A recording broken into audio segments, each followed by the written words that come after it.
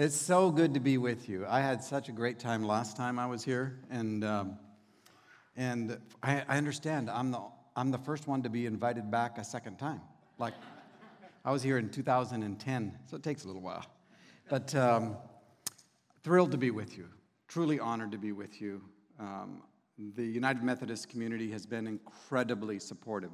The most supportive denomination that I ever interact with. And I think part of it is Wesley was very relational in his understanding of the presence of the Holy Spirit. And your roots are very much inside the Trinity.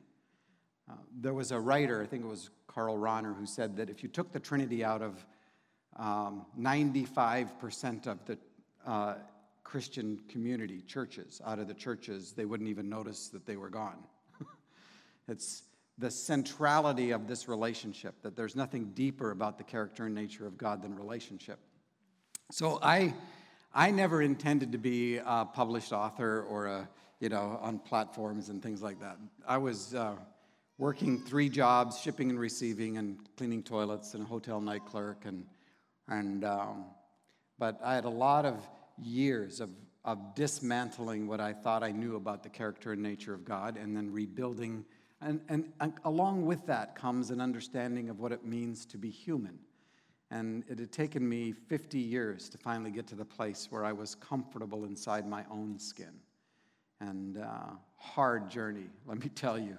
It was arduous. We all have to work out that which God works in.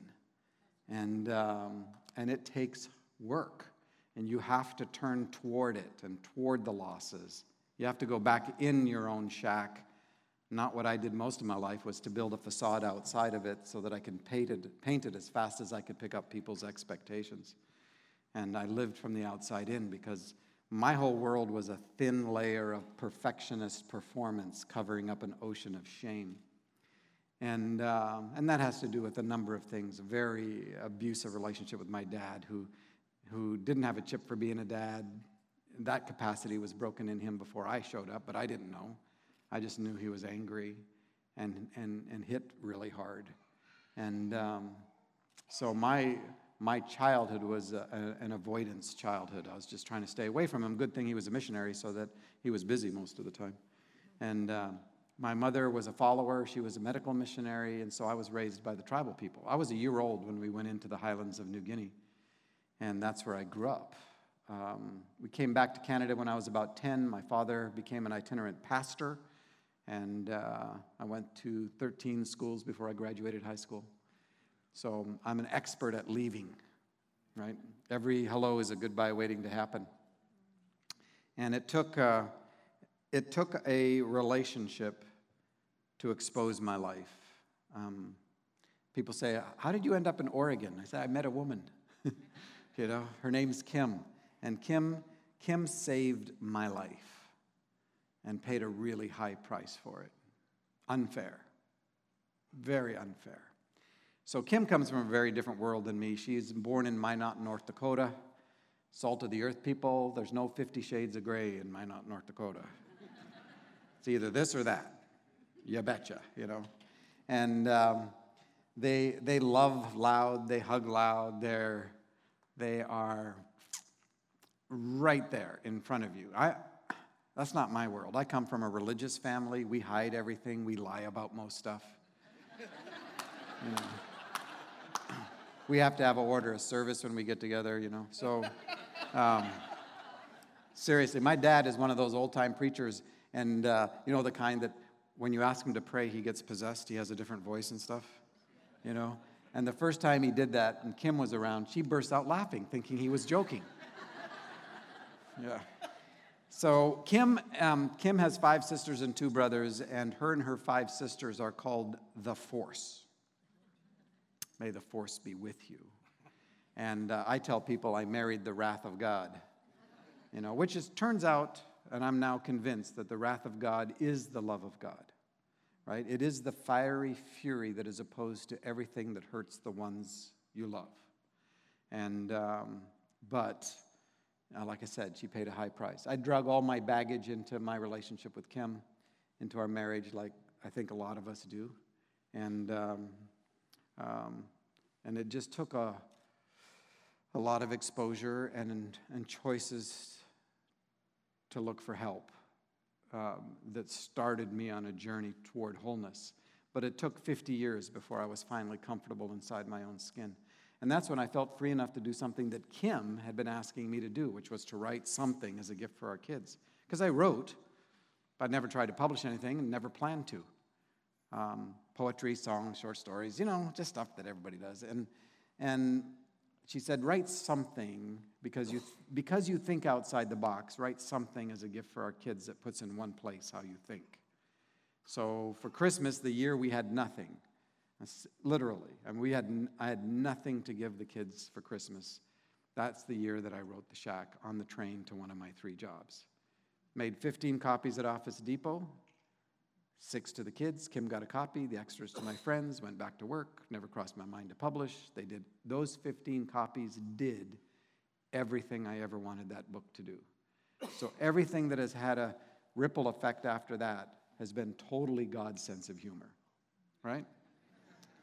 It's like I can prove to the world that I can speak through anybody, right? It's so great. My kids, people say, how do you stay grounded? Because I've ended up in this really amazing confluence of circumstances and notoriety and platform, all the things that they're kind of nuts, right? And they say, how do you keep grounded? I say, I'm surrounded by people who love me but aren't impressed. Right? And my kids will go, Dad, you're not that cool, really. It's so great. I love it. And I have friends who are the same friends today as before I wrote the book. Everything that matters to me was in place, finally, before I wrote the book. Identity, worth, value, security, meaning, purpose, destiny, community, love. Missing something in there. But they were all in place before I wrote the book. So the book has added none of that to me. What the book has done is invited me and my family and my friendships into the holy ground of other people's stories. People's stories is holy ground, because inside their stories you will see the activity of God, where God is a fire who burns away only that which is not living and always carefully respects what is living. And I tell people, I think that's why we're born barefooted, that we're intended to walk on holy ground. And the invitation into other people's stories. So the book becomes this phenomenon. My friends start giving it away. It leads to the whole chain reaction of things that ended up with it becoming this international mega bestseller. And then Crossroads came in behind it. And then Eve came in behind that. And then now Lies We Believe About God. When Lies We Believe About God came out, Oprah got a hold of me a couple months ago. And they wanted me to be on Super Soul Sunday. I don't know if anybody saw that. And it turned out absolutely beautiful. And Oprah wanted to talk about lies. We always wondered why she didn't want to talk about the Shack, because it seemed to be such a fit for her perspective. But I think part of it was that the Shack kind of beat the Oprah's book club selection for like 2 years in a row. So, it's just conjecture. But so I got to meet her, and you don't meet her until you're on camera. She likes it that way because she wants the first interaction to be absolutely authentic. She doesn't want you to kind of rehearse it and go through that. And I'm telling you, she is one of the kindest, most gracious human beings I've ever had an interaction with. And by the way, interestingly enough, that her name would come up, but she did a show called Legends. I don't know if any of you saw it, where she invited 50 African-American women who have done fantastic things. A lot of them were gospel singers, like Patti LaBelle and others, and invited them to her place in Santa Barbara. And they filmed this. It was sort of a documentary. It ends up in one of the most magnificent worship services I've ever watched on film. But during that show, she is in an interview. She's in a backyard. It's in the evening, and they're talking, and they're talking about her history inside the church and her own abuse, because besides a difficult relationship with my dad, sexual abuse was a part of the brokenness of my childhood, both in the tribal culture and then at missionary boarding school. And so she and I have a lot of things in common as far as our hurt. Well, during this show, when she was interviewed, she says, "Do you want me to sing for you my favorite song of all time?" And the interviewer says, "Absolutely." You know what she sings? "All to Jesus I Surrender," the song we started with. So when that popped up, I'm going like, okay, all to Jesus I surrender. Apart from Jesus, there is no hope to work through the darkness of our lives. There just isn't. And we're not talking about Jesus, who is that afterthought of God for Adam's choice. We're talking about the fact that everything is made in, by, for, through him. You've always been in Christ, whether you know it or not. Now, your relationship is impacted by whether you want it or not. My kids are my kids, right? They're always going to be my kids. But they could change their name. They'd still be my child, right? They could say, "I never want to talk to you again." That impacts relationship, but it never denies the truth that they are my child. Every human being is a child of God, whether they know it or not, or want it or not, because all of creation is created in Christ. Not anything that has come into being has come into being apart from him. And Paul on Mars Hill says, "Even you know that we live and move and have our being in him. We are all children of God." Right? It's Paul. So the book becomes this thing. Conversation starts about it becoming a movie. Actually, the conversation about the movie preceded the idea of putting into, legitimate published print. And there were 3 guys in California who, when they first read that little plastic-covered, spiral-bound manuscript, immediately wanted to make it into a movie. And so that started the conversation about putting it into print. That starts the chain reaction that we had, and then finally ends up with the movie. So when I laid down the rights for the film, I laid them down 100%. No creative control, no income, nothing. I laid it down. It was part of how we would work out going in different directions. Because you have to understand, I didn't know anything about publishing, didn't know anything about movies. Totally naive, and I walked into a situation. If the book had not been successful, there would have not been any issues. But sometimes success has a way of bringing crap out of people that failure never does. Just saying. And you got to work it out. This is the human condition. You've got to find a way. And the Holy Spirit really, on the way to a meeting, I was flying into California, and the Holy Spirit really said, "Now lay it down. Lay it down." And I laid it down 100%. So I didn't anticipate, and because I laid it down, everything else worked, which was amazing.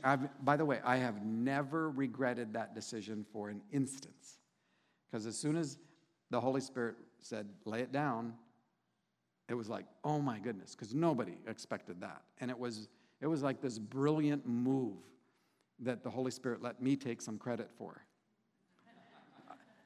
I've gotten pretty used to the idea that one of the things the Holy Spirit does is the Holy Spirit loves to make everyone else look good. Haven't you been in conversations where you're saying something to somebody and out of your mouth is coming stuff you've never heard before, but you know that is like, this is so good, I got to remember it? Right? And in that moment, you know that person is thinking, this is the most brilliant human being on the planet. Yeah? And it's the Holy Spirit. That's why I made Sarayu Asian. Because I grew up in Asia. Asian women always promoting somebody else, but they show up where you don't expect them and they know everything. So, that worked for me. In this movement of turning it into a movie, I didn't anticipate being involved. And so when Lionsgate called me up, I'd just come back from Korea about Crossroads, and they called me up and said, would you come talk to us? I think partly they were checking out to see if I was going to be an enemy of the project. I think. I have never asked them. I should.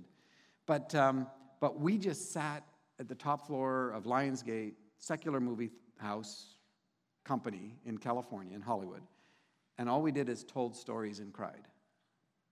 Because the book had already impacted them at a human level and had found a place inside their world. So it was great.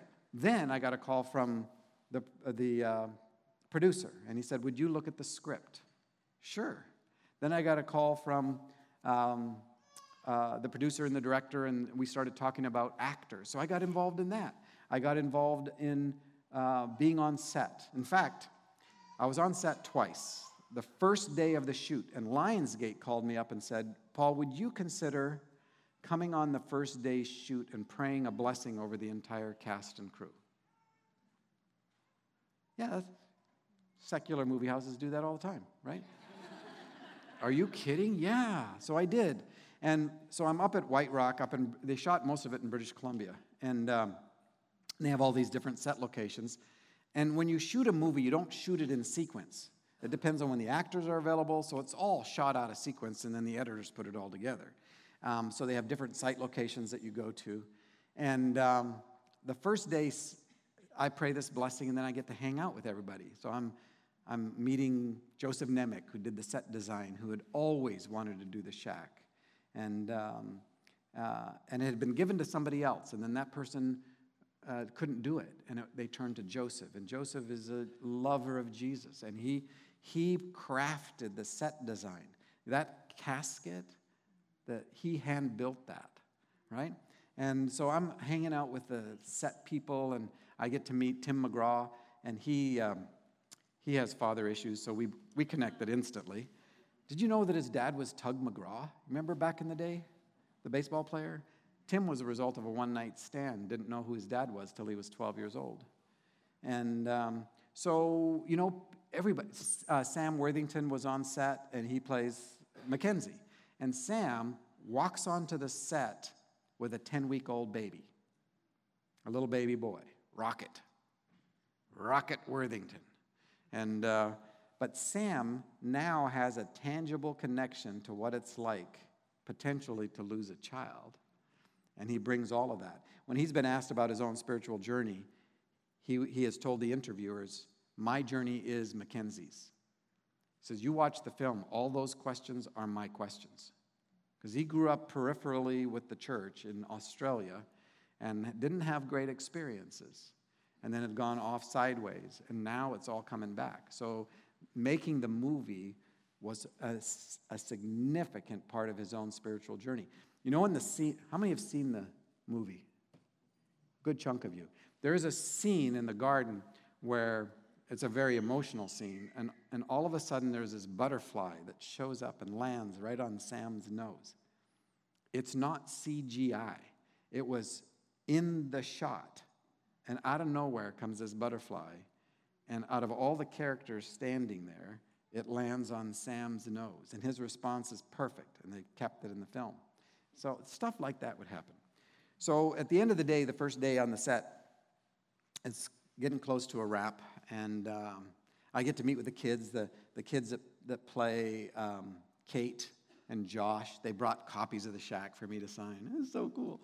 So at the end of the day, I hear Gil Netter, who did Life of Pi, Marley and Me, Blindside, the producer. He says, hey, Paul, you want to be in a cameo? A cameo? Like in the movie Cameo? He goes, yeah. He says, I've never shot a movie where the author was alive that I didn't put the author in it. Sure, what do I have to do? It's simple. In this scene, all you have to do is walk through behind the actors that are talking. You just walk through the scene. You're in the neighborhood. You just walk through. I've walked most of my life.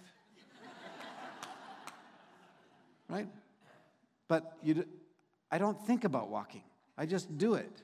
And now I've got to think about walking. It only took 5 takes. Don't photobomb this time. You can't look, right? So if you watch the movie, it's in the scene where Tim McGraw, who plays Willie, is walking over to talk to Mackenzie and the kids that are being piled in the car, and Nan's saying goodbye to them, and they're heading for Wallowa Lake. And as he comes with a dog, Tim's got a dog, and he says, "Summer's last, hurrah." That's how the scene starts. And there's a conversation between the two of them, and at one point, as you're focused on Tim's face, you'll see this little old, balding, short, little overweight white guy just walk through the back, like for 2 seconds. That's me. So it's like, my kids are going to love this. So it's great. So I got to be I'm in the movie. And unexpected. So at the end of the day, fine, I fly back to Oregon, and I'm going about my business. They're shooting the movie. It takes them, 60, 70 days at different site locations all over British Columbia. Near the end of their shoot, I get a call from Lionsgate. They said, "Would you consider coming back for another day?" Absolutely. They said, "We'll fly you up on Wednesday. Then we'll take you from Vancouver Airport to Chilliwack, which is about 2.5 hours, depending on traffic. And that's where your hotel will be. And that night you'll get a call sheet that will tell you what time we're picking you up on Thursday and what site location we're taking you to. And then we'll spend the whole day Thursday on set. Friday we'll fly you back out of Vancouver home." I say, "Great. I'd love to do that." And I don't know what set it is. I don't know what site location. I don't know what they're shooting, right? Because you never know. And even when you get the call sheet at night, the call sheet doesn't tell you what they're shooting. And so it's just like, okay, whatever. Who cares? Right? How cool is this? Now, the first day that I'd been there, the Father, Son, and Holy Spirit had been absent in any physical form. Like Octavia wasn't there. Sumi or Aviv weren't there. So I hadn't met them yet. But I didn't know if I was going to meet them this time either. But it didn't matter. I get to go on set. Like, that's so cool. So I'm sitting at my desk. And here's the framing. I now believe, growing up as a religious kid, it took me a long time. But I now believe that God is good all the time. Right? That's a standard greeting that you folks do, which is incredibly meaningful to me. God is good all the time. All the time God is good, right? And that, I didn't believe that growing up. Not God the Father. Jesus, yeah, but not God the Father. And God the Father was the darkness that Jesus came to save me from. So there was a real conflict for me.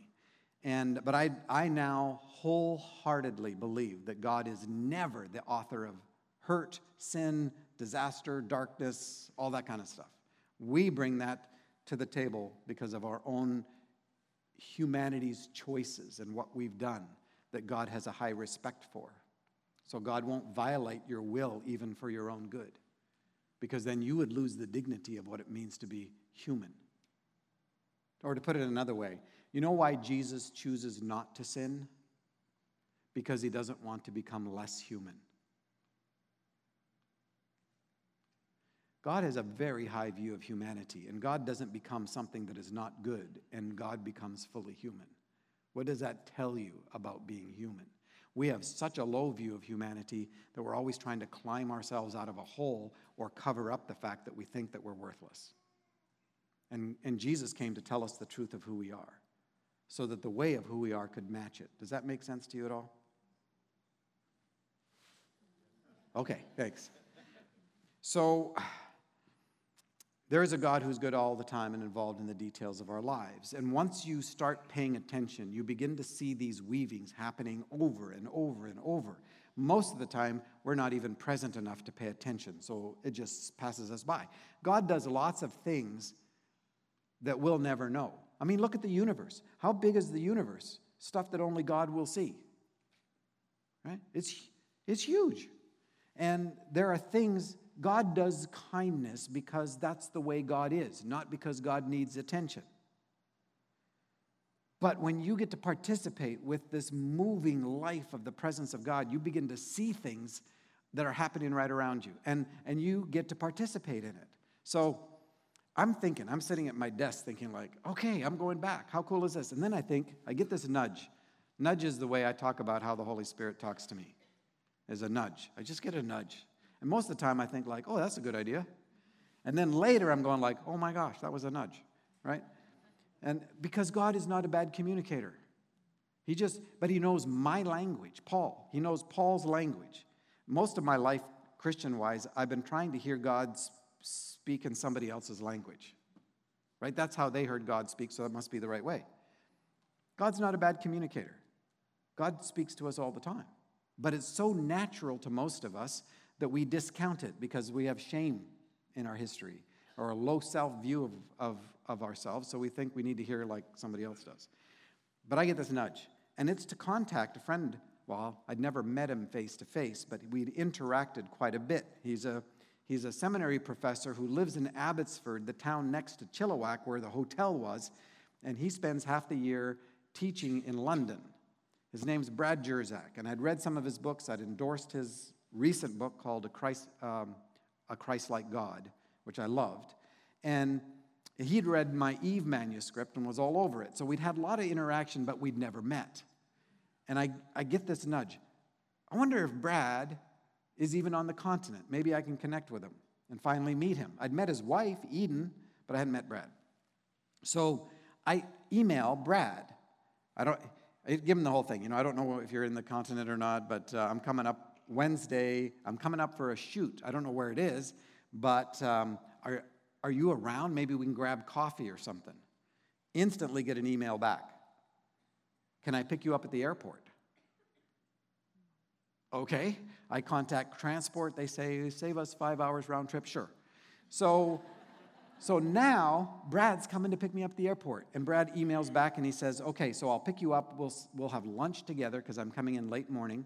And then we'll spend the afternoon talk shop, theology and stuff. And then that evening, we'll go to our house for supper with Eden, and then we'll take you to the hotel, and then you can spend the night at the hotel and do your thing Thursday. Great. That is so cool. 10 minutes later, I get another email from Brad. This time, there's a photo attached to it, and in the photo is Brad, and there's an older gentleman. And Brad introduces me and says, this is Dwight. He's a businessman, one of my longtime best friends, married to Lori, Dwight and Lori Martin. And Dwight and Lori is a spiritual formations director, but Dwight is the first person who gave me my copy of The Shack in 2008 and had told me about it. So, and they have a little summer cottage up at Cultus Lake, which is a big lake in the central south part of British Columbia. And we're spending a few days up there. And while you're emailing with me, I'm going for a walk with Brad in the woods. And look. So it's Brad, Dwight, and over here is this big green arrow that says, The Shack.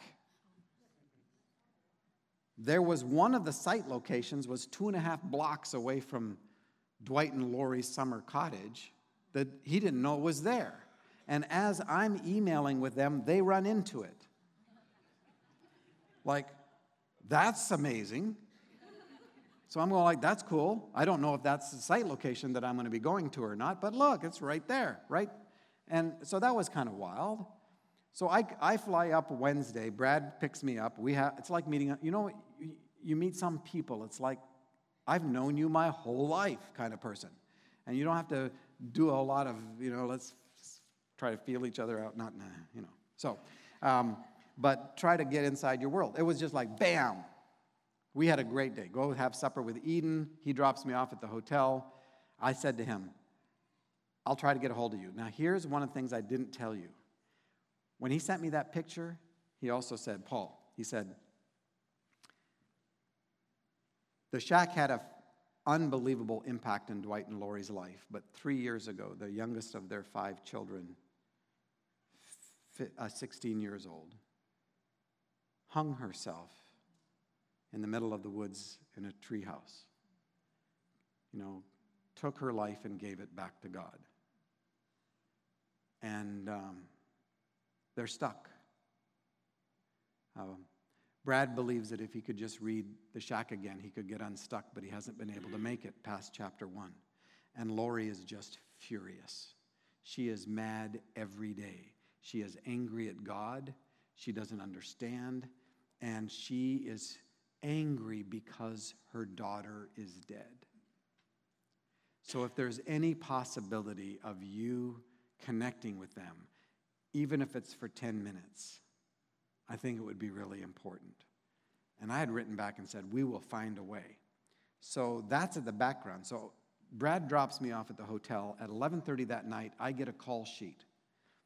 We'll pick you up at 9:30 and take you to the site location at Cultus Lake. I'm going to go to the site location they're shooting at for Thursday, 2.5 blocks away from where the 4 of them are staying. So I get up there in the morning, and I walk over to Stuart Hazeldine, the director, and Gil Netter and Lonnie Netter, who are producing the movie. And I say, well, I'm texting Brad, and I'm saying, I'm here. I'm at Cultus Lake. And he's going like, well, we have food ready for you. Just let us know. We'll meet you down the waterfront, and then, you can come spend even 10 minutes. So I walk over to the 3 of them, and I say, would there be any possibility that I have these 4 friends? And I had told the 3 of them about my emailing with Brad. Those 4 friends? They're 2.5 blocks away from here. Would there be any possibility that they could come on the set for the day?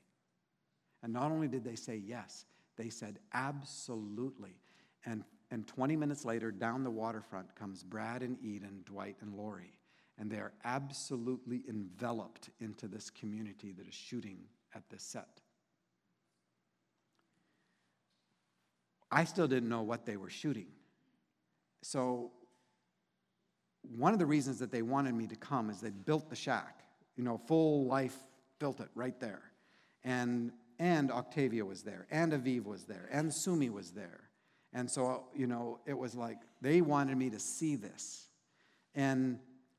But when you're shooting an outside scene, you can't hear anything because everything is mic'd up. And plus it's at a distance because you can't interfere with the shadows and all that kind of stuff. So what they did was they have a video village, it's called, and the producer and the director sit in front of these big, huge monitors because that's the actual camera shot. And they have headphones so that they can actually hear what's the sound that's being recorded. And when they shoot, they're going to shoot a scene all morning, one scene. All morning, take a break for lunch, shoot one scene all afternoon. Because they'll shoot it over and over and over again, 15, 20 times with different expressions, different ways, and then later the editors will put together the right combination. It's a very complex process.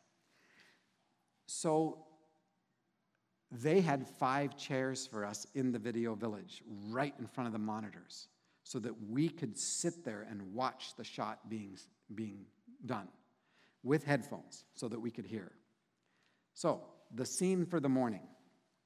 If you've seen the film, you've seen it, where Mackenzie's had nightmares all night long and he comes out onto the porch for breakfast. He still doesn't know where he's at or really who these 3 are.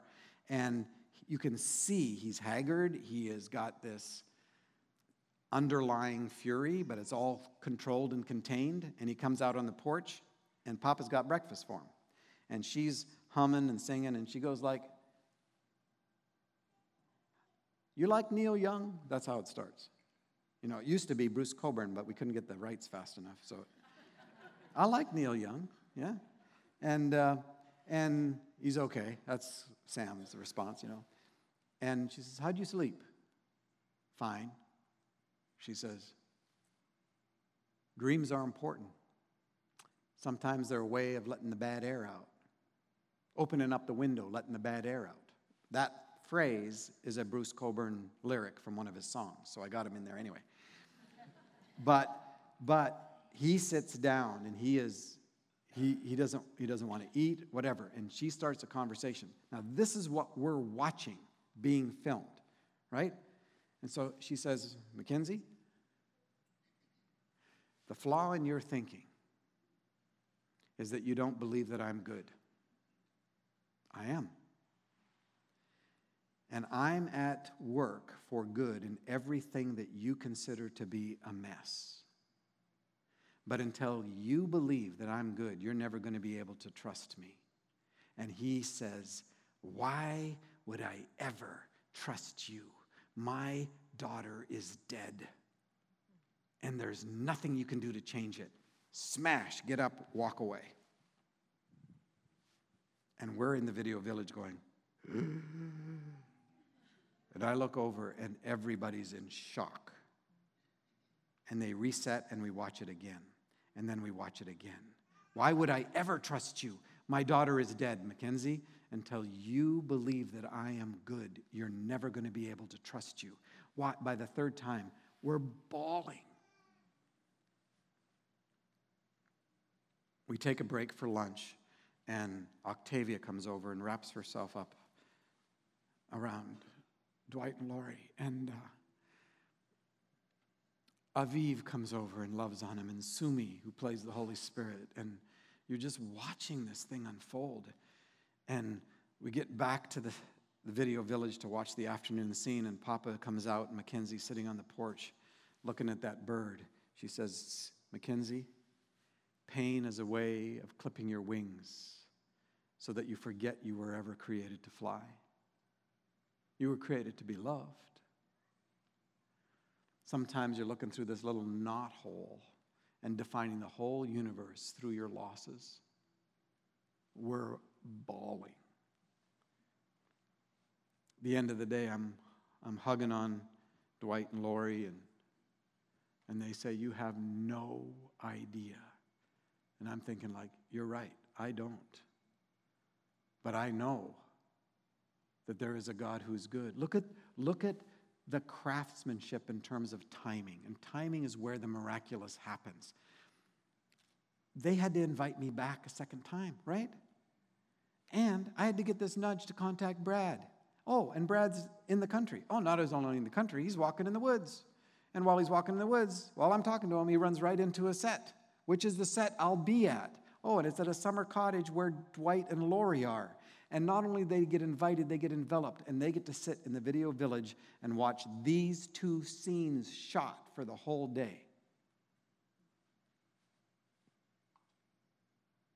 They're unstuck.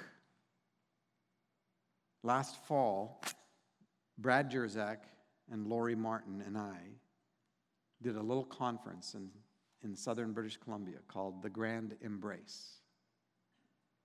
And Lori named it that because when she walked onto the set, I hugged her, and I didn't let go of her until I felt something shift. That day got them unstuck, and Lori began to be able to talk about her grief and walk it out, and in relationship and community. And Dwight's been able to move, and their family has come to healing. Who could have orchestrated that? I was asking my son, who's a PhD in statistics. I said, Chad, what are the chances of this? And he smiles and he looks at me and he says, Dad, 100%. There is a God who is good all the time and involved in the details of our lives, who cares for you. You're the one, I'm the one that he left the 99 to go find. I'm part of the bits and pieces that were left over after the 5,000 were fed, and Jesus said, make sure you pick it all up because I don't want one bit lost. This God and their relentless affection for you, you're not powerful enough to push away. Thank you, Holy Spirit. Thank you, Papa. Thank you, Jesus, for the kindness of your grace that pursues us relentlessly.